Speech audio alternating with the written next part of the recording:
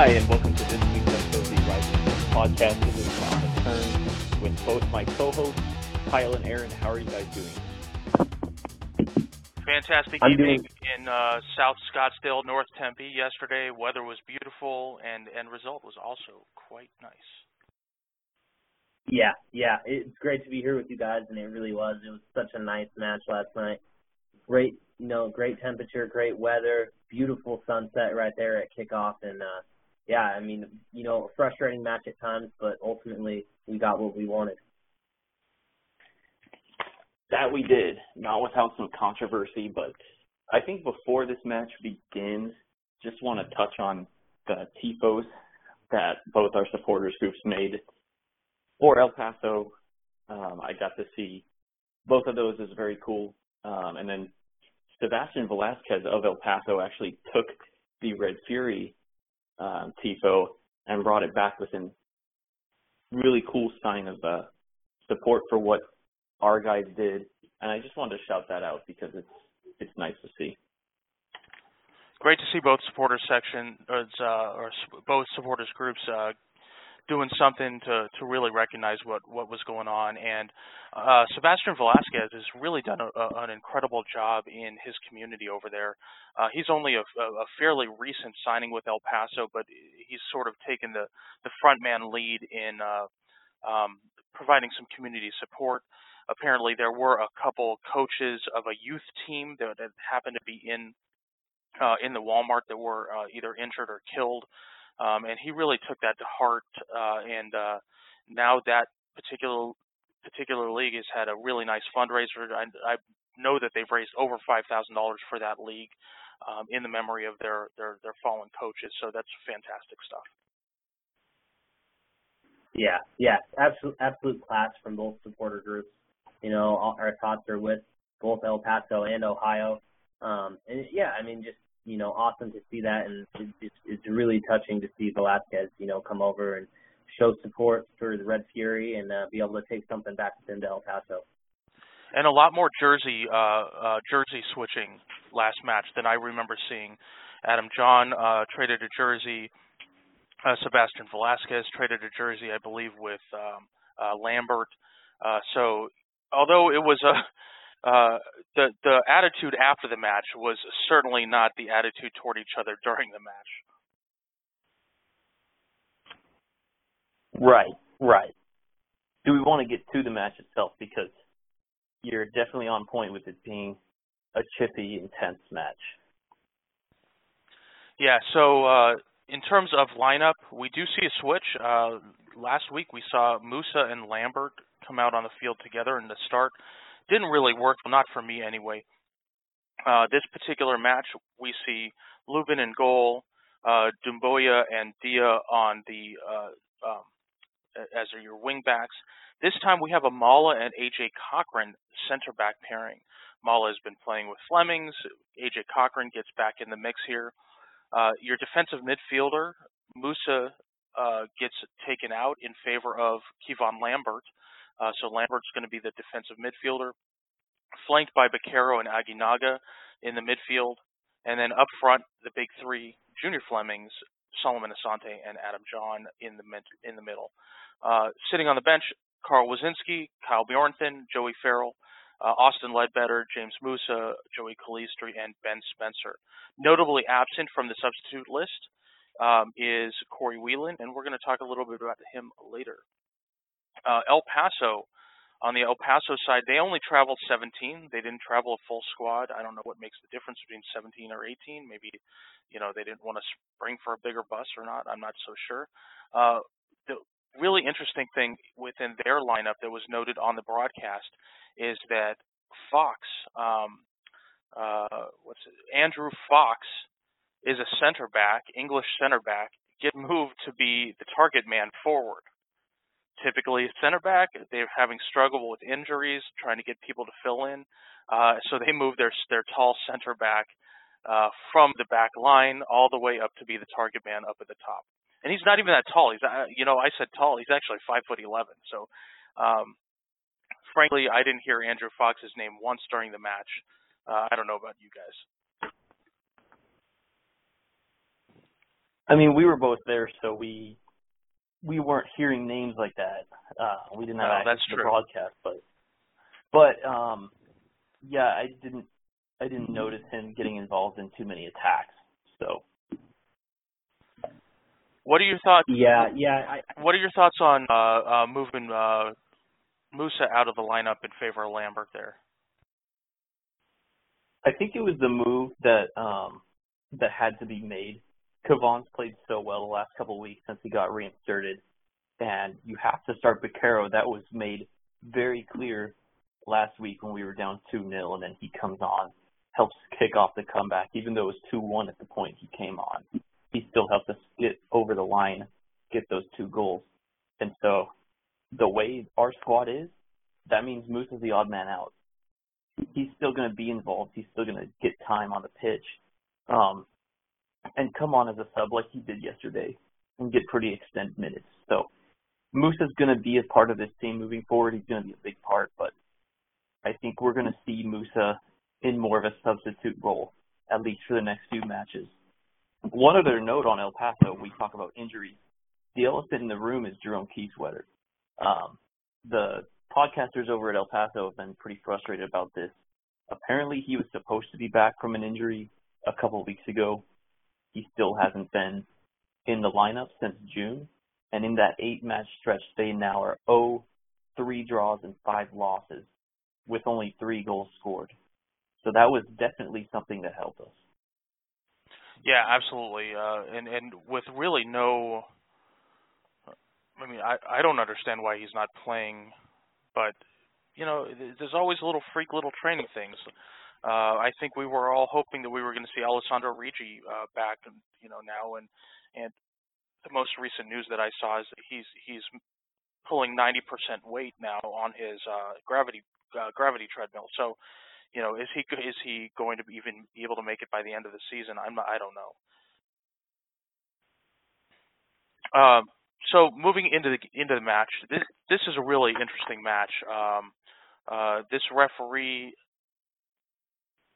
has 6 years of experience, plenty of experience for an MLS match, and I want to look at this because one of our colleagues at Firebird Soccer did make a note about the referee. It's his sixth game this year. USL as the center ref. In the previous 5, he handed out 18 yellow cards and 1 red card. So he's sort of averaging somewhere around a little more than 3 yellow cards per match. That seems pretty light on discipline, and we really saw that in the first 40 minutes of the match or so. Getting into the match here, Phoenix Rising has its first really great opportunity with a Vaquero free kick from the center. Logan Ketterer, the El Paso keeper, pushes the ball over the bar. In the 8th minute, we see our first kind of questionable whether or not this referee really knows what the heck he's doing. Asante goes down in the box. This is on the far end from where you guys were sitting. I was able to see it on the replay. I think Asante went down very, very soft here, but it's that very typical sort of smart Asante play where he knows he's in the box, he knows he's got a defender behind him. He changes his pace a little bit so the guy runs into his back and he goes down. What did you guys hear? What did you see from the supporter side? Kyle, I don't know if you want to take this one because I didn't see much. Yeah, I mean, for me, there really wasn't much there. I mean, as you said, Aaron, we kind of know that, not that Solo is a player to act like he's, you know, being injured more than he's actually taking on a tackle, but I think that, you know, he's a smaller guy. When there's contact made, he's going to go down quite a bit. So, I mean, for me, there wasn't really anything there, but we definitely saw early on that just the challenges that were being put in by both sides, that this was going to be a very chippy match. Yeah, and again, in the 10th minute, Fleming's carrying the ball up on the left-hand side, takes a slide tackle. Now, the announcers, I was listening to the announcers on this, and the announcer said, oh, you know, it looks kind of clean, he didn't raise his leg. the El Paso defender comes over on a slide tackle, absolutely raises his leg. His legs are absolutely high on this. It wasn't studs up, but he did raise his leg absolutely. And Flemings took great insult to this, with the El Paso defender immediately coming over to, pat his back or try to help him up. And Flemings was like, "Get the F out of here with that." He was not feeling very well over on that side, and all of the fans on that side of the field were just giving hell to the referee because it felt like a yellow. I'm sorry, Devin Kerr, man. You were able to see this on film, and the guy's legs are absolutely up on this. It really should have been a yellow. Well, Devin Kerr was a defender, though, so a little bit of bias there. Good point. Good point. I appreciate that. In the 14th, sorry, go ahead. I just want to take this. Yeah. All right. If we're getting to the 14th minute, let's get right into it because I don't know what the referee had his eyes on, but Kyle could see this clear as day. I could see this clear as day. 9-year-old kids in the supporters section could see this clear as day. On the opposite side of the field, there is a very clear handball that does not get called. I couldn't see it from where I was because I was standing on the other. I was on the touch line, but on the opposite side of the goal. So I was not able to see it. But when I watched the replay and like the guy's arm is up and the ball comes down and it just blows my mind. I mean, Asante. Everybody goes to the center ref. Asante goes running over to the side judge. I mean, what is going on here? This is definitely a negative score for these pro referees here. I think that this is going to be brought up on their score sheet for the evening from their pro folks. Yeah, I mean, Drew Becky, his hand is up above his head. I mean, this not only should be a penalty, but this should also be a card because of how unnatural his hand is. Kyle, what are your thoughts? Yeah, no, I'm with you. I mean, we saw it in live time, but looking back at the replay as well, I can't see what is stopping the referee from being able to see this. I mean, maybe he got distracted by a squirrel somewhere in the area or something. I don't know. I'm with Solo. I think, if the head referee doesn't see it, the linesman has to have his eyes on that. Somebody has to see that and pick that up. And, yeah, I'm with you. I mean, it definitely should have been a penalty and a card. It's just, as a defender on a set piece, you can't have your hand flailing out there like that. And, yeah, like you said, Aaron, you can see the ball coming down to his outstretched hand and making contact. Very disappointing, to have that happen. I think that's really when the fans, as Aaron said, just start getting pissed off at this ref because it seemed like he just did not want to, do his job, and it was frustrating. Yeah, absolutely. So now we have, I mean, we're like 15 minutes into the match, and although one is debatable, I mean, there's like 2 penalties here that could have been called. Like this game could already be over at potentially 2-0. So if you want to have a chance to look at some fun little passing, at about 16:30, there's some great interplay between Solomon Asante and John Vaquero. In the 21 minutes, here we have the goal that we've been hoping for. Luckily, it only took the first third of the match here to be able to get it. Junior Flemings carries the ball from left to right from his position on the wing. El Paso does a good job of defending. They collapse 2 defenders on.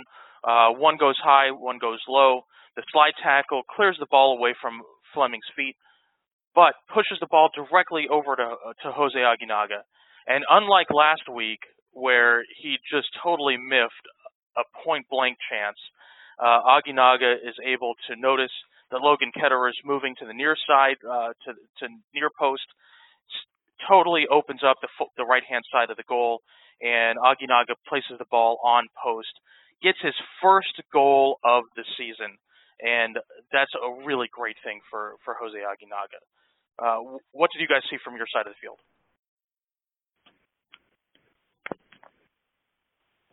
Just that the ball kind of popped up to Aguinaga at the right time, and, good on him for one-timing it and being confident and just being cool and passing it in. There's always the temptation to blast it and make a name for yourself, but Aguinaga just realized, hey, I'm a really good passer. Why not just pass it into the back of the net? And that's what it looked like. Much better composure than we've seen in those situations earlier this year. And it is his first goal for Phoenix Rising, so congratulations. So that gives Aguinaga 1 goal and 4 assists on the season. Kyle. I was just going to say, you love the composure there. We brought it up, Aguinaga last weekend in the past has had the tendency to sky those kinds of balls or send them wide. I just love, the way that the Phoenix Rising team breaks it down in the report. They say that he, with his first touch, sends a grass cutter inside the far right post, and that was exactly it. That ball was just low, right on the ground. Ketter, I don't think, just had a chance to get there, right inside the post. Beautiful goal, and we needed it. That really, I feel like up until that point, that match had been so even though, we had those opportunities. They hadn't gone our way. El Paso still had a lot of life. Their attack was looking lethal at that point, so definitely important for us to get that goal early on. And the interesting thing is, that makes him the last of the front 6 to score a goal. So now all our front 3 forwards and our starting midfielders all have a goal on the season. So that's really fantastic for him. Unfortunately, the joy did not last too much longer. In the 26th minute, Amadou Dia kind of makes a mess of a back pass, just doesn't have enough oomph on it, gets intercepted by El Paso, who pulls the ball over to Edson Partida, who, by the way, is the absolute devil himself, at least in terms of this match. Lots of fouls. He was the villain in this match for sure. And Edson Partida plays a just gorgeous goal, total blast, to tie the game back up 1-1. Dominic, but really, take us through this a little bit more. This really does come down to Dia playing a bad pass, and you hate to see it because he's usually very fundamentally sound, and he's been so helpful for us. But it's soccer 101. When you're under pressure, you do not play the ball into the middle of the field unless you have a guy that's wide open. And I'm sure that Dia thought that there was a guy wide open, but, if you're in pressure like that, just play it back along the sideline to whoever delivered him the ball initially, or just try to kick it out of bounds or do something. But you never want to play the ball into the middle of the field in that situation because it just springs the counterattack, which, at that point, good on El Paso and good on Partida for banging it in. And we were talking about Andrew Fox not doing a lot in this match. He actually did get credited with that assist, and he also got credited with winning a couple free kicks and getting a shot on target. So he did have some impact there. Although how much of that assist is really Andrew Fox on the goal? He plays it off to him, but still, give him a little bit of credit. Yeah. He definitely, did the work. Being a center back in a striker role, wasn't comfortable for him. But yeah, Contreras, picking off that pass from Dia is really, what creates that goal for me. But just poor from Dia. We expect better, and that's only because he's done so well as of late and been playing at such a high level that you don't expect to see such a blemish from him. Disappointing, but I really think, this probably woke up the team that, it wasn't going to be an easy night. We weren't going to be able to get away with these kinds of bad mistakes because El Paso on the counter was just looking so clinical. It seemed like every single time we were turning the ball over, they immediately were getting a shot on our goal. It was very reminiscent of the old Rising, so it was definitely something that we needed to be wary of. Yeah. Or if not a shot on goal, they were at least getting the ball into our attacking third. And after that goal, I think the defense did a great job of being compact and limiting El Paso's opportunities. But you're right, it was a wake-up call that we needed. And this was only their second goal in 8 matches. They actually do have a third. The third. Yes, one but there's an asterisk because the third one was actually an own goal by OKC. Oh, God. So this is only, as far as a goal that came off of one of their feet, it's only their second goal in 8 matches. The other goal coming from Andrew Fox, actually. So, this is just one of those tough matches because you're like, this city's seen a lot. It's seen a lot of crap in the past week or so, and you've kind of you want to feel for them a little bit, but you still want to beat them. Okay, so moving forward here, Aguinaga wins a foul in the 38th minute. It's up at the top of the box, puts in a great position. Aguinaga and Baquero are the ones who step to the ball for the free kick. Baquero is our free kick specialist. He absolutely deserves it. Places a beautiful low roller to the far post. And Logan Ketterer probably deserves a Save of the Week mention for this goal. Both entire teams pretty much were sitting in front of the goal. I don't know how he saw anything what was going on, and he was able to see the ball come to the far post, get a long outstretched arm on it, and put the ball to the side. So Logan Ketterer definitely was doing some work there. 40th minute, John picks up a yellow card.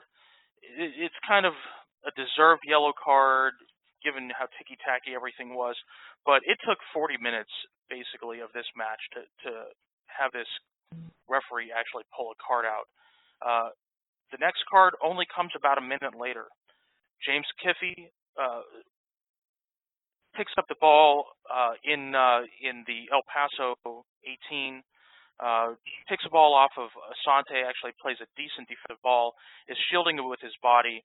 Asante kind of goes to put a little bit of body on him, and Kiffey gives him a little left shoulder and then swings his right arm all the way across behind his body and places an elbow squarely across Asante's jaw.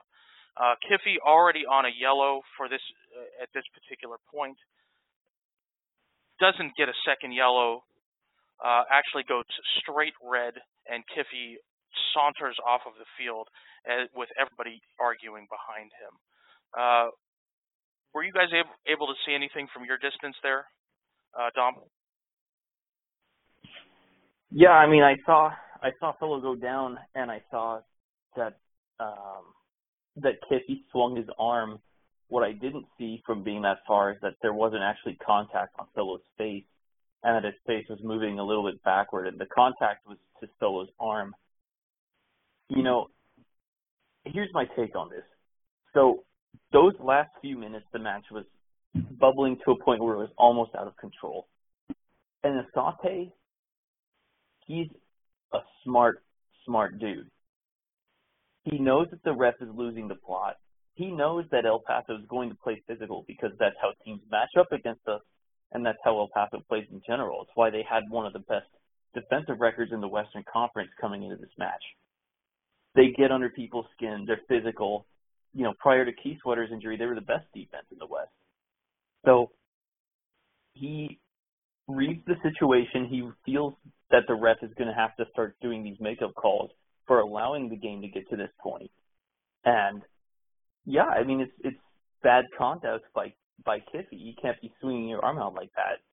I mean, it's not a straight red, obviously, but Kiffey should not be doing that just moments after getting a yellow card. And that's the kind of conduct where if he is elbowing Asante, you got to take a stand there.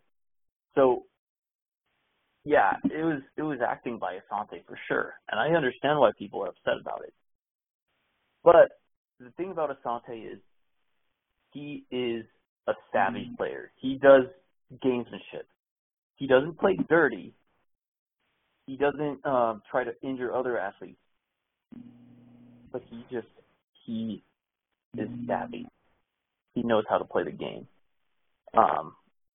And so it works out in our favor. Now, maybe that's worthy of a yellow card, which gets the same result with Kippy being sent off, but it's a huge, huge benefit for us. Savvy is the right term. Yeah. I mean, that really makes sense. Go ahead, Kyle. I was just going to say, I'm with Dominic. I mean, looking back, we couldn't tell from the supporter section whether it hit Solo in the arm or in the face where. So at the moment, I was screaming red card, just seeing how it played out. That Kippy was already on a yellow. But looking back, I mean, I'm with Dominic. If it's not a straight red, it's definitely a second yellow. This match was just getting out of control, and Asante seized the moment. He's a veteran player, very savvy, and I mean, it is what it is. I think this kind of happens all the time in soccer, and sometimes you're on the right end of it, and sometimes you're on the wrong end. This time we were on the right end, and we were fortunate to be up a man for the next 45 minutes. And I think. Go ahead, Dom. I think Solo is smart enough to know who's guarding him, that Kippy already has a yellow card, and that obviously it'll benefit us to be up a man, and that might be what it takes to win the game. And so, if he's going to get contacted, he's going to go down and emphasize it and put the pressure on the ref to make a decision about it. He isn't telling the ref to whip out a red card. He's just saying, look, I got fouled. It's your call now. I'm letting you know you better do something about it. And yes, maybe the way he emphasizes it and the way the crowd gets on the ref influences that red card, but I think it's just crafty stuff. And that kind of thing upsets me less than players that are just being dirty. He's really a master manipulator. It's such a smart. Not only is he a master manipulator of the ball, which he demonstrated several times in this particular match. I already noted one of them with some interplay with him and Vaquero. But he really happens to understand how to use his size and really shows why he is I don't even know if he's an MVP candidate at this point. I almost think that he's so close to just like, you might as well make this like a mid-season award here because he's made such a difference this season so far. Yeah, Asante is like, I think the great athletes in every sport are going to manipulate the advantages to the best. You see Tom Brady in football gets more roughing the passer calls than anyone else. Kobe Bryant knew how to draw fouls. James Harden and Steph Curry draw fouls really well. Steph and Harden on the three-pointers kicking their legs out. It's just, yes, they have insane skill, but to maximize your advantage, you also have to do that gamesmanship. Every great athlete does it. It's part of the mind game. It's part of the inner game of soccer, as they say. There's a great book. It's an old 70s book, I think. It's called The Inner Game of Tennis. It's a fantastic book for any athlete. But it really goes and speaks to the mental aspects that come into play here. So this leads us into leads us into halftime at 1-1. Things have been, very, very chippy throughout. But now with El Paso having to come out of the second half with only 10 men, what does this do to the Phoenix Rising offense? And ultimately now what you're looking at is 8 Phoenix Rising players or 7 Phoenix Rising players playing against 10 men who are going to sit behind the line and bunker. And it was very, very frustrating to watch, at least the first little while. I'm looking at kind of the shot map, and Phoenix Rising did not have a shot in the first 10 minutes of the second half at all. Even with the man advantage, just was not able to pick up any shots. But then things started to loosen up, and I think what Coach Shantz did, and I talked about this with Joseph Lowry of Rising Tactics after the match, is that Shantz told them, hey, let's start letting El Paso I'm going to use this term because I use terrible analogies all the time. Let's let them play the accordion a little bit. Let's let them move into our half a bit, and let's try and see if we can allow them to push the ball into our half and then take advantage of some more counter opportunities. And I think once we stop seeing Phoenix Rising just saying, okay, we're going to play a possession game in their half, and started letting them get behind or get on the other side of the half line, the game started opening up, because in the 10 minutes following from 55 to 65, Phoenix Rising had 6 shots on goal, none on target, but gameplay started opening up. Dom, what are your thoughts on that? Yeah, I mean, it was good to see them create chances, but when we hit that 65-minute mark and it's still 1-1, that's when I started worrying, geez, maybe this won't be our night, or maybe this is really going to come down to the wire, because you expect some of those chances that Flemings was getting, that Solo was getting, to at least be on target and make Logan make saves. The fact that we weren't forcing Ketterer into many saves, I mean, we only had 5 shots on target from that match, 20 shots total. So, of course, at that point, I'm like, man, did we leave our shooting boots behind in LA? Like, we might need a little break to get this win, because it was tough to watch. Yeah, I'm right there with you. What about you, Kyle? Yeah, it was just, I mean, one of those nights, it seemed like. And it really, for a long time, it felt like this match, was almost just like that Fresno match, to where they go down a man and it just grinds out to a draw. And it really was frustrating for Phoenix, because we were getting all these opportunities. And, the players were well aware we just have to move the ball, we're up a man. But El Paso was just playing so compact and just, being able to repel each and every one of our attacks. It really was, just frustrating, and it leaves the fans wondering and anxious. And I think, it starts to influence the atmosphere of the stadium when, we just can't seem to have something to really, really cheer for. So it was definitely, worrying for a little bit there. Yeah, so we get in this period, this start of the second half till about the 65th minute, we do start to see our Phoenix Rising substitutes come on. We see James Musa come on in favor of Jose Aguinaga. That's an interesting substitute in the 58th minute.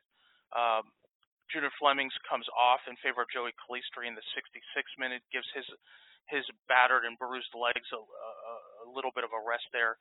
And in the 71st minute, 72nd minute, we finally get our break.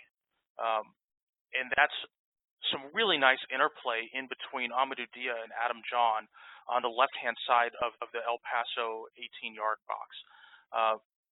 Amadou plays the ball up in the air a little bit, uses some volley technique to try and get the ball over a defender, trying to get it up to Adam John's head. John, who wants to play the ball back down to Asante, kind of similar to a through ball, ends up picking up an elbow. To Dia. To Dia. Ends up picking an elbow in the back of his head while he's standing in the box. No question, referee calls the foul, points to the spot, and Adam John earns Phoenix Rising a penalty shot here. Dom? Well, there is a question. He got elbowed, but he did not get elbowed in the head. If you go and you look at the replay, he gets elbowed in the back. In the middle of the field, that's for sure a foul. Is it enough to call a game-winning penalty on? That's where it gets gray. El Paso fans were very upset about this. They thought that this was a very soft call. The commentators on the broadcast thought that it was a soft call. And again, this is where the savviness and the gamesmanship comes in. Everyone on this earth knows that Phoenix was denied a clear penalty in the first half. I'm sure the ref even saw his phone blowing up with people saying, dude, how did you miss that at halftime? So yes, refs are humans. Maybe there's an inclination to give a makeup call. And Adam John was elbowed in the back. and he's gonna go down and like not get right back up, but like he got elbowed.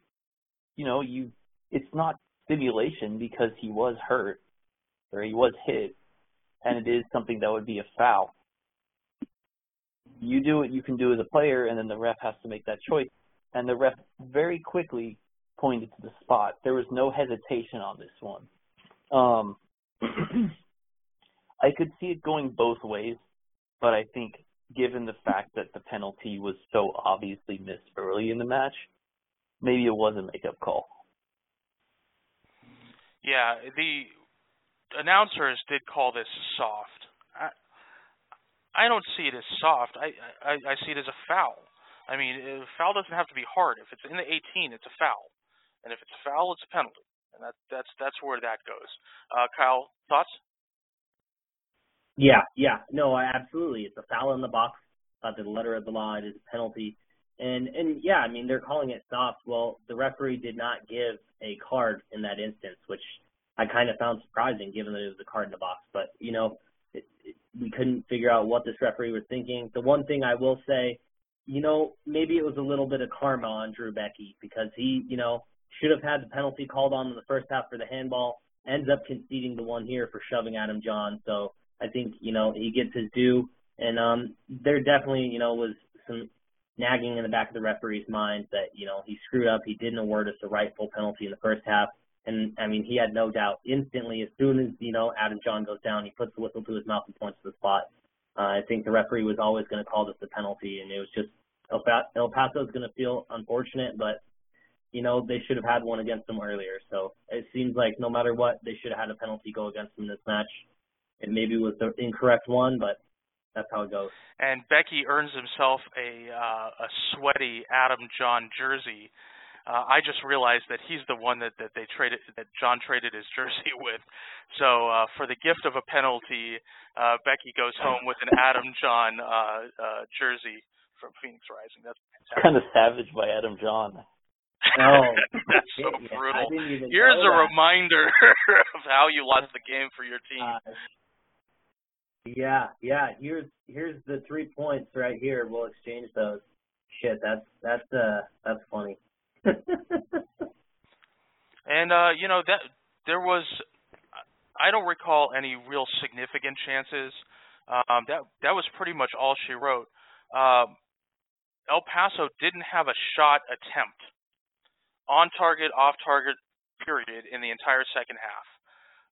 There was one crossing chance, that was about it, but not a single shot attempt in the entire second half. So it just seemed like, they said, look, we're on 1 point right now. At halftime, they sat down and said, we're at 1 point right now. We're playing for 1 point, and that was that. There was a corner that came in. I want to say it was the 86th minute or something like that. They did have a corner chance, and I thought, I really don't like this corner. I really don't like this opportunity, and I just have this thought that if this was the 2017 version of Phoenix Rising, that El Paso equalizes on that corner. Luckily, they did not. Any other plays in the second half stand out for you guys? Not really. I mean, it was cool to see Bjornsson get a few minutes just in stoppage time. He hasn't been on the field for Phoenix in a little bit.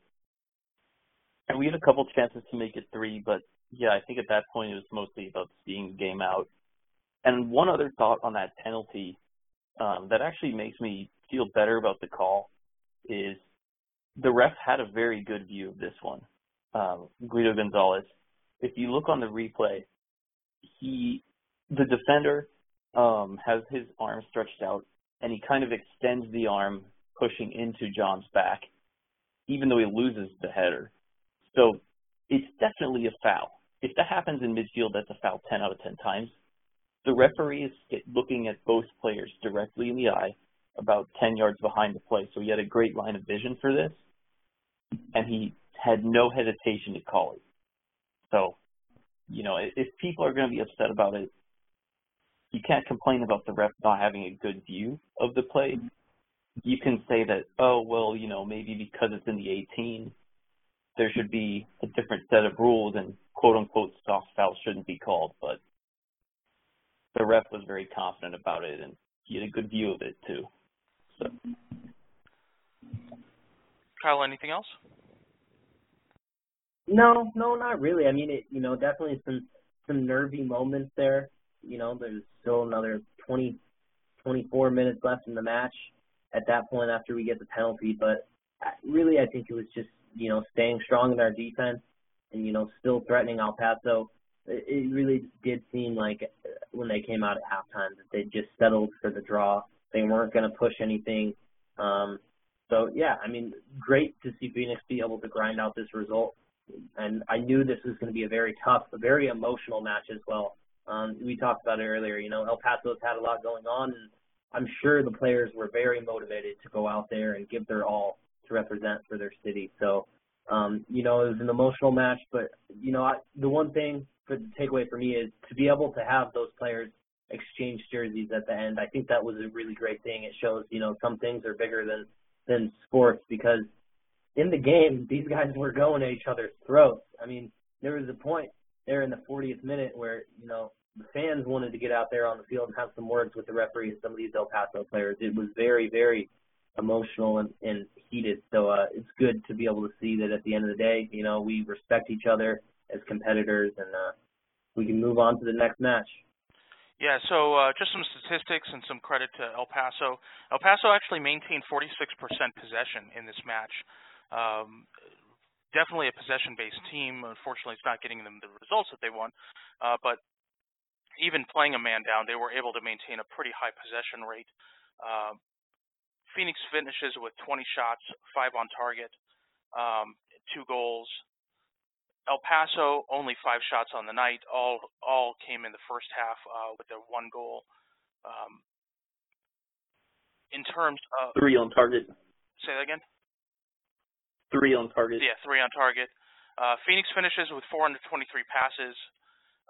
We like to see that number in that 400 range. That's toward the lower end of what I think Coach Chance actually is looking for in general. But given the fact that El Paso did have the amount of possession that they did, they completed 374 passes as well. I think that Phoenix really made the most of its opportunities and had some pretty effective ball movement throughout the entire match.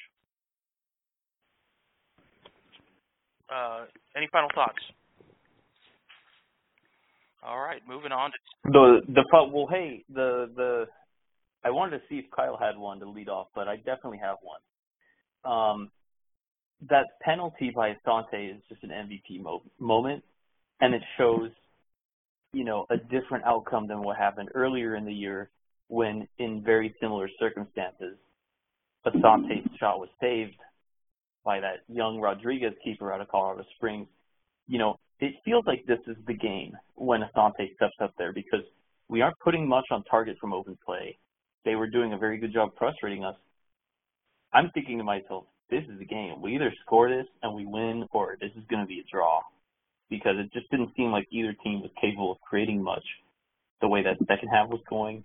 And Asante, just cool as a cucumber, puts it in. I mean, for all the style he shows, for the games where he scores a brace with ease on Dollar Beer Night, these are MVP moments too. The times where everything's on the line and you just got to do your job and put it in. And he made no doubt about it. Yeah, and an important goal for him, given the fact that Daniel Rios of Nashville has actually pulled even with him in the Golden Boot race. Rios and Asante were both sitting on 15 goals heading into the day. Asante now with 16 goals, 1 short of the Phoenix Rising goal-scoring record set by Chris Cortez last season. Kyle, go ahead. I was just going to say, I mean, this just shows not only is Asante, our clear, first choice penalty taker, our captain, but he's got to be the USL MVP. I mean, just goes up and absolutely smashes this penalty. And really, I think he was playing some mind games with Ketterer, because you see, he's diving well before Asante is taking this penalty and makes the penalty a lot easier for Solo. definitely the moment we needed on a night where the margins were so thin, to have him come up and just show up and, keep scoring and keep himself leading this Golden Boot race. I mean, so excited for the guy. He's earned every single reward, every single article that comes out about him, everything right now. Romain Asante is just working his ass off for. And he's still sitting on a 1.36 goals plus assist average, which is absolutely fantastic for a full-time player. Andrew Wheeler Amunu actually beats him out in the lead for that on the team, given the fact that he has 1 goal in 6 appearances and 69 minutes of total play. So actually, Wheeler Amunu has a goal and assist, but he's not a full-time player for the team, so that's the way that goes. Interesting also to report, behind Daniel Rios sits Kevon Frater with 13 goals. Adam John tied for 5th with 11 goals with Cody Herzog of Reno 1868, who happens to be coming to town very, very shortly here. Yeah, do we want to get into that? Well, let's hit team news real quick. There's not much there. Team news and league news here. Team news, Brandon Kinniston was added to the injury report. Kinniston is our, I believe, 18-year-old academy signee goalkeeper. He's never going to play this season, so that's not a big surprise, or not a big impact. And the biggest news is we have Cody Whelan sighting in Tempe. Whelan was a full participant in training this week, was not chosen for the 18. I believe that he's probably getting a little bit more accustomed to our heat out here, but good to see that Cody Whelan is coming out and playing. Have you guys heard much about him? Not too much. Not really. Just that I think the beat reporter for Arizona Republic, Drake Hillis, tweeted that he was fully participating on Tuesday, and then Joseph Lowry had a great article in the midweek with some nuggets from training, and he definitely had a nugget about Cody in there that you should check out. I said Cody. It's actually Corey. Sorry about that, buddy. We'll get to know you. I promise. Yikes. My apologies too. I set you up badly for that one. In league news, really didn't see too much come down league-wise. Of interest to note, ESPN Plus is going to be added to a new digital offering that's going to include Hulu and Disney Plus. So for $12.99, you can get ESPN Plus, Hulu, and Disney Plus. Disney releasing its new digital offerings, which is going to actually include all of the Marvel universe. So all the stuff you used to see on Netflix that was Marvel is now going to be on Disney. So that's going to be interesting to see how the additions of these extra offerings may affect viewership for ESPN Plus. Also, ESPN Plus coming out with another announcement last week that for the 2021 season, they will be for the 2020-2021 season, they are now going to be the home of Bundesliga in the United States. So that's pretty interesting that they are scoring Bundesliga away from Fox Sports and showing that ESPN Plus is the home of soccer for the United States. Yeah, that's fantastic. Any thoughts on either of those two? Are you guys excited to see some Avengers stuff on Disney Plus? Not the show for Yeah. that. So that belongs on Arizona Soccer Radio, right? There's a whole lot of Disney-related podcasts out there. I'm sure that they can talk and actually know what they're talking about with that. We should try and get on some of those. Maybe we can get them interested in Phoenix Rising. Yeah, get cross promotion. Exactly. All right, Dom, you probably know more about this than I do. So tell me about Reno coming in next week, especially coming off of an atypical 1-4 loss to San Antonio. Yeah, one of the more bizarre results in this entire USL season. San Antonio's been a wildly inconsistent team. Reno coming in with a couple wins, and you would expect them to, at the very least, get a draw at home against San Antonio, having the altitude advantage and everything. But no, San Antonio just takes this match to them 4-1. It was 4-0 in the 58th minute.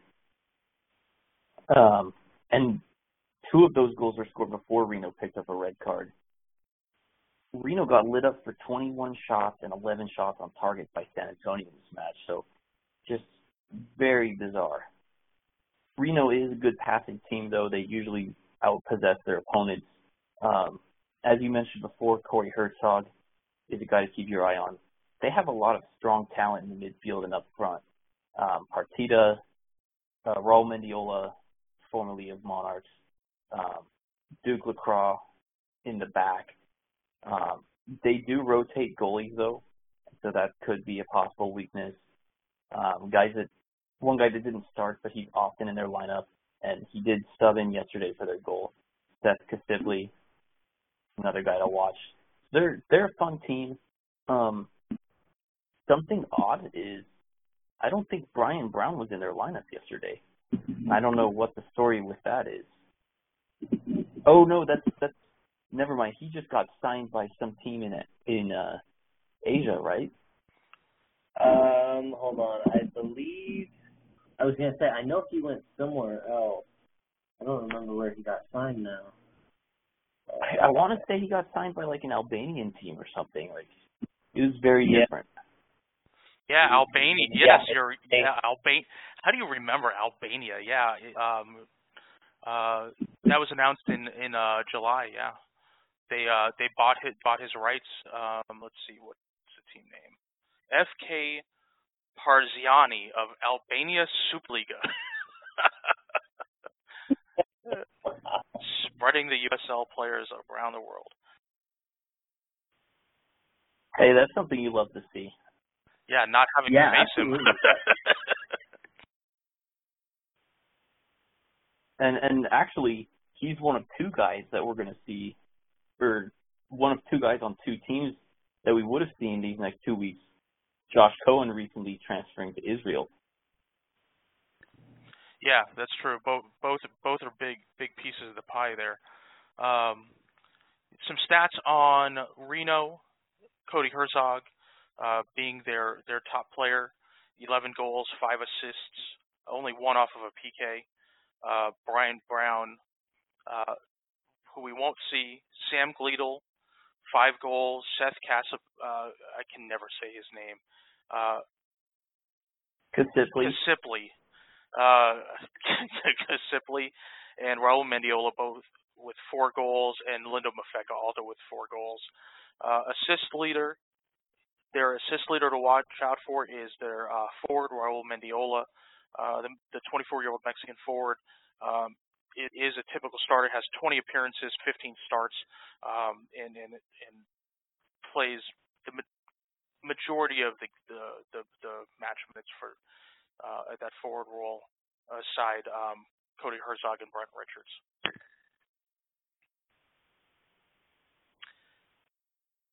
In terms of their match history, I mean,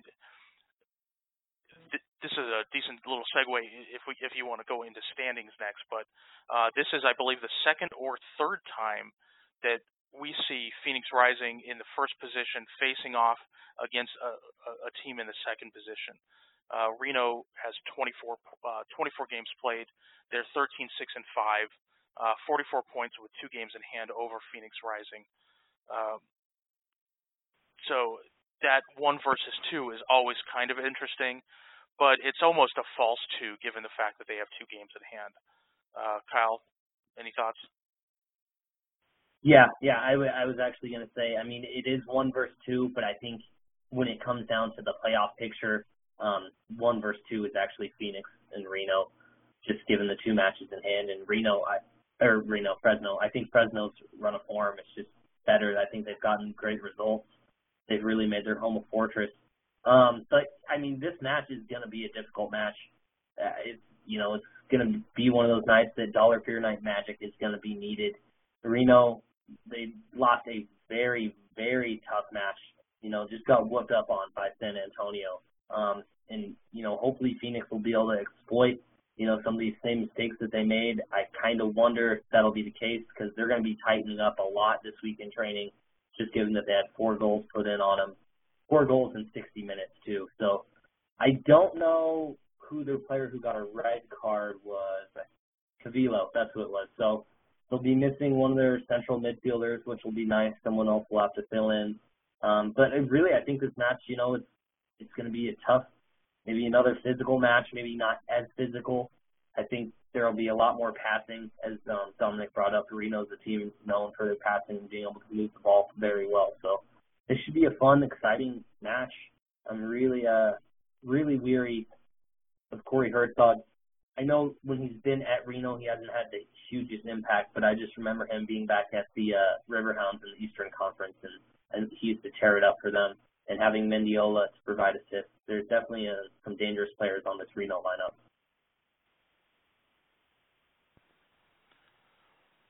Yeah, I mean, it's a match that'll test our defense, but I think their defense doesn't have answers for our attack. We beat them 3-0 in Reno. It's a team that has conceded a lot of goals against quality opposition. And it's a dollar beer night, so that gives us at least 1 goal right there.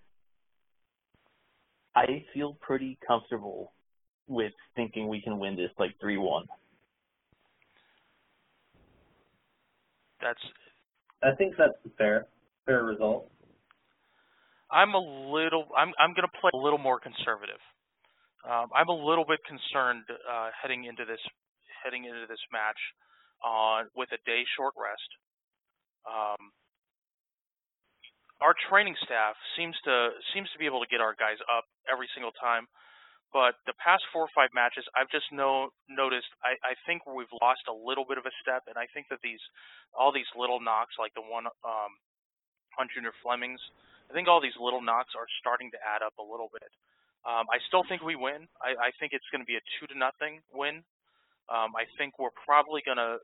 I think we score 1 early, and we score 1 late, just to give it a little bit of drama. Interesting for next week's match, there's going to be some sort of surprise that's going to come out that's Bud Light related. Bud Light spent time with the team on Friday, and they had a camera crew at the match yesterday. You might have seen a guy wearing this kind of ridiculously crazy mechanical contraption to carry around his camera. So Bud Light's going to be releasing something pretty decent size in terms of the match for next week's Dollar Beer Night. My guess is that Phoenix Rising is named the official team of Bud Light. Usually Bud Light is the official beer of something, but Phoenix Rising is the official team of Bud Light. That's a major diss to all the other teams out there.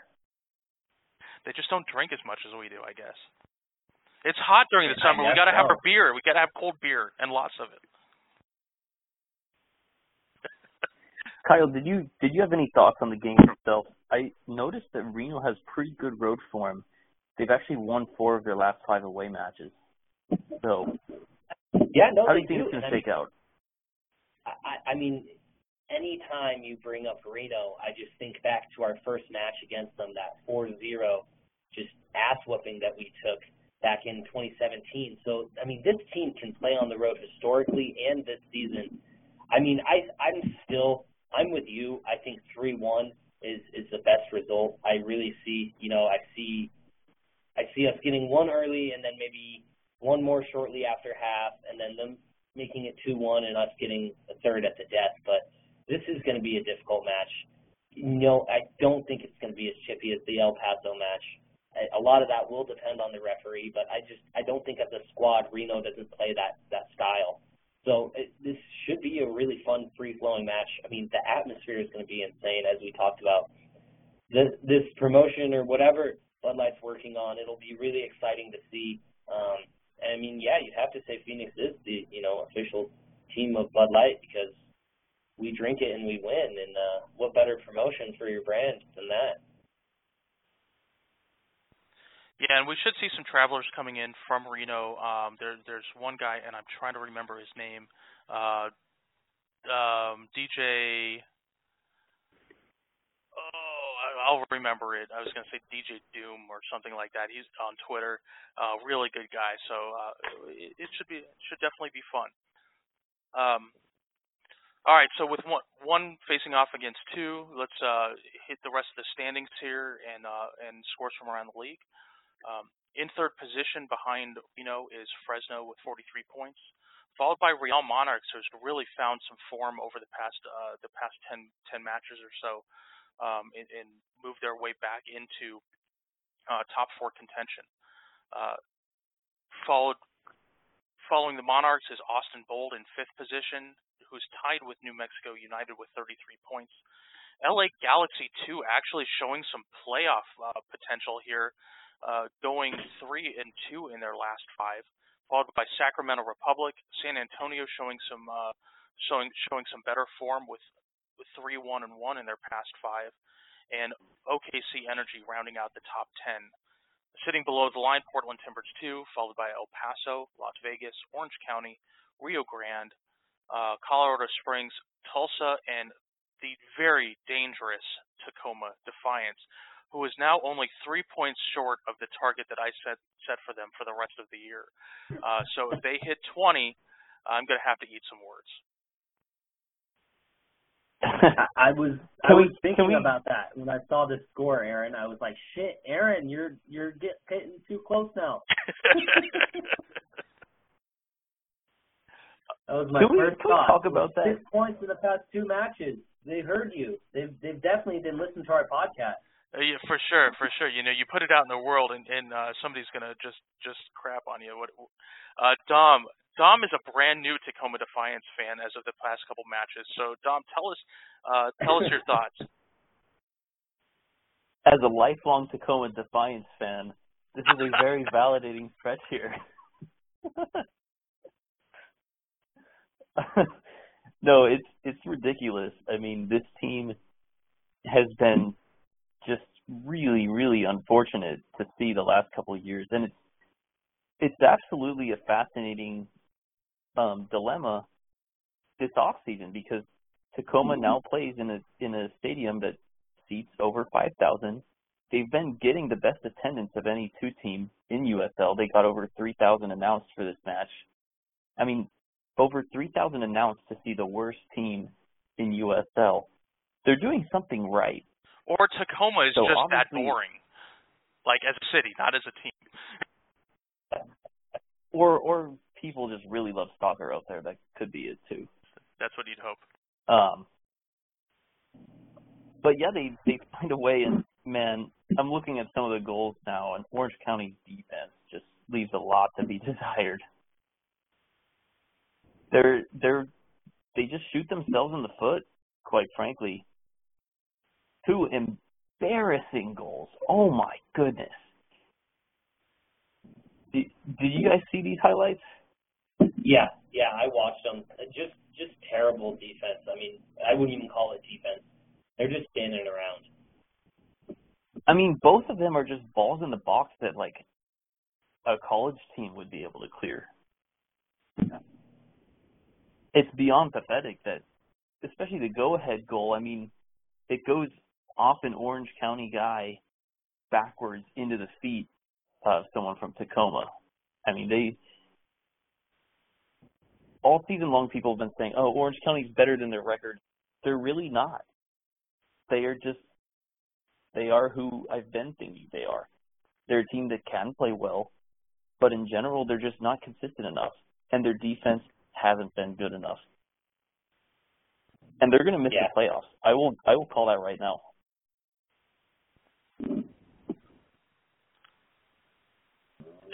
Yeah, I mean, I wouldn't disagree with you. When you look at the 3 teams above them have a match in hand, I mean, I can't really argue with that.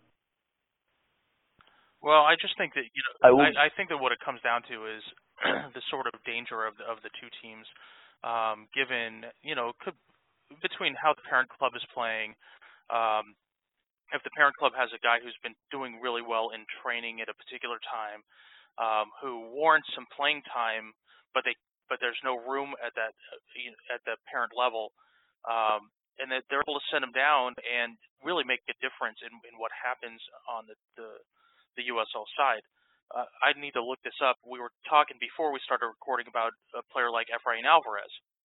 Well, if Galaxy ends up missing the playoffs, or it doesn't look like they're going to be playoff bound, and they want to send Efrain down, all of a sudden now you have a team that's limped its way into the playoffs, and now you have a first team player on an MLS contract. I mean, look, I understand he's 16, 17 years old, but he's an incredible talent that now everybody has to deal with. And this issue that Zlatan Ibrahimovic was complaining about, where the regular season barely matters because all you have to do to win a championship is make the playoffs. Well, these two teams have that opportunity to be able to do that. And I think that was some of the complaint with what Swope Park Rangers was doing when it won its back-to-back Western Conference championships. Yeah, I mean, it's definitely, it's one of the things that people complain about. But, I mean, to go on the flip side, Phoenix has that luxury in that we can move players down to League One. So it goes both ways. It's kind of just part of the system to where we have these parent clubs. But when you're seeing teams that shouldn't be in the conversation and are able to get first team players that come down and get them results, it's definitely a harder hit to take. And Alvarez does have 2 appearances for LA Galaxy 2. That means he's got to show up, I think, for 3 more matches between now and the end of the season, and that'll make him playoff eligible. I get all this chatter, but Los Dos is not a team that traditionally brings down a ton of first-team guys. Alvarez happened last week, but I think it was because he was suspended from the first team. And he's a regular contributor to the Galaxy, so I don't expect to see him coming down and being part of a playoff push for Los Dos. There are definitely teams that are bigger culprits out there than Los Dos as far as bringing guys down. And Timbers, too, is a team that does it a lot more frequently. So Dairon Esprilla is basically on a 2-way contract where he'll play for both teams and make multiple appearances for both. Los Dos, though, is probably the team that stands out the most from this week. I mean, they get a 3-1 road win over Austin yesterday. They're now 7th in the West, and they've won in their last 4 matches. They got an away draw at Actually, if you go back for their last 7 matches, I mean, away win over Orange County, away draw at Vegas, 2-1 home loss to Reno, 3-1 win at Tulsa, 2-1 win at Timbers 2, the loss last week against us, and now a 3-1 road win in Austin. These are great results. I mean, they're beating a lot of teams on the road. They're playing the best teams tough, and they're beating playoff teams on the road. But they're still sitting on a negative 7 goal differential, and their position in the standings is also, there's a factor in the fact that they have 2 games in hand on a lot of teams. So we'll have to see. I mean, this is the fascinating part about when there's this sort of uneven schedule with Galaxy, OKC, and Reno all with 24 games, switchbacks as well, and the vast majority at 22 and a couple at 23. So we'll have to see how the rest of the season sort of plays out. And a big match that we don't have the result on at the time of this recording, New Mexico versus Timbers 2. I mean, those are both teams that are really looking for a win there. Yeah. I mean, if Timbers get that win, they'll catapult themselves up to 7th, right below New Mexico United in 6th place. So, yeah, this. I think it's a 6 p.m. kickoff on Sunday. That's going to be a fun match. Well, that's everything. By the time That's everything on my listing for this episode. One thing we didn't mention, which we really should have when we were doing the recap, don't plan on running into Zach Lubin going full speed and coming out of Yes. it looking good? Yeah. I mean, he didn't get the nickname the Mountain, for no reason. The guy's a beast. And what a punk move to keep running at the goalie like that. I don't understand how it's not a card. That's because everything I see, in terms, I might have to cut this out and insert it into the middle of the conversation, but everything that I see says if you pull that shit when the keeper has the ball, I mean, even if the ball's on the ground, if the keeper has one finger on the ball, on the ground, in the air, that's control. You cannot touch the ball. You cannot touch the keeper. How was that not a yellow card? I mean, look, I'm not going to say that Partita probably got his punishment, but I just didn't get how that was not a card. Dom, you've sat in goal. What's the deal? It's just a punk move. There's no need for it. The play's dead. He had the ball already. And what's super annoying is what if in that moment where he drops the ball, there's another attacking runner who gets the ball and puts it in the net? I mean, you probably call it back for a foul. But at that point, the ball is in play unless the ref actually steps up and blows the whistle. And that's pretty nefarious. I think that's what he was going for, is trying to dislodge it. But this isn't a play where two people are going for a loose ball. I mean, Lubin clearly had the ball at that point. And usually in those situations, you see a guy run up to the keeper but then slow down or pull off to the side. He wasn't doing that. So Lubin had every right to knock him out. And Lubin even said, I was upset that I dropped the ball, but didn't matter in that situation. It's just, that's a punk move. Yeah. Yeah, absolutely. And yeah, just petty. You don't want to see it for either team, because I mean it's one of those things that if you score off that's a trash goal. It's not the right way to earn one. And I don't know. I usually like people out in El Paso, but they were complaining about that play, saying that it should have been a foul on Lubin online. Give me a break. Do you even watch soccer? I mean, do you even know the rules? That's the audacity. That's a terrible take. How bad that take is. Yeah. So bad. All right. So Phoenix Rising continues its 3-match homestand with the Bud Light Dollar Beer Night on Friday, August 16th. Just a reminder, the first 2,500 fans that arrive will receive a free black T-shirt courtesy of Arizona Complete Health. Gates open at 6 p.m., not 6:30. The match kicks off at 7:30. Do not hoard T-shirts, people. Not cool. Wear your blackout gear. It's going to be a hell of a match. I think it's probably going to end up being warmer than it was last night, but it's going to be a really, really good one. Dom, final thoughts. Don't throw cans on the field. Don't throw cans on the field. Don't throw cans in the worst. stands. Don't throw cans over your head. Don't throw cans in front of your head. Don't throw fucking cans. You might hit a photographer who's, sitting down in front of the supporter section. It's not cool. Yeah. Kyle, any last thoughts for you? No. I mean, just did the business this week, and hopefully the team will put in the work so they can get it done on Friday night. The fans, I mean, we love the atmosphere, we love the craziness of Dollar Beer Night, but yeah, we don't need any stupid shit. It's almost to the point that I've come, tight with a few of the security guards. I told them next game if I see people throwing beers, I'll flag them out for you and we'll get them kicked out, because it's just, we don't need that. It's not something that this club's about. So we love to have fun, but nobody needs to get hurt while we're doing it. And we all know that there's going to be more casuals than usual that are going to be at the match.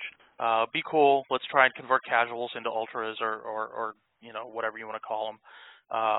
But just know they don't know everything, and if they need to be taken aside to be told to stop being a dick, make sure you do it, because we want them to hang around. We don't want them to get kicked out of matches, but we also don't need them doing stupid shit that's going to be a bad reflection on our team and on our supporter section. That's it for me. Whoa, one note that is kind of cool. Tampa Bay lost this weekend. So Red Bulls are now number 1 in the East, but that means that we are now 3 points clear of the next best team, and we have a game in hand over both Red Bulls 2 and Rowdies. Oh, there is another conference, I suppose. The Leastern. The Leastern Conference. All right, well, that should close us out for the Rising as One podcast. I'm your co-host, Aaron Blau. This is for Dominic Kearns and Kyle Mackey. We'll see you guys all next week at Dollar Beer Night, Up Rising. Uprising. The Rising as One podcast is sponsored by the Arizona Sports Complex, home of the North Phoenix Soccer League, Summer Futsal, Box Lacrosse League, and Summer High School Advanced League. Please visit the Arizona Sports Complex and tell them the Rising as One podcast sent you. This episode is brought to you by Roughneck Scarves and Golden Gold Press. Thanks to our sponsor, Golden Gold Press, the best choice for you to get custom shirts, hats, mugs, and other items, just yourself and your organization. Check out their amazing products at a fraction of the price from other places at goldengoldpress.com. Also, thanks to Roughneck Scarves, official scarf supplier to MLS, USL, and US Soccer. Get custom scarves for your group or team at roughneckscarves.com. Thanks also to the Beautiful Game Network and all the other excellent podcasts that you can find covering soccer and all things USL.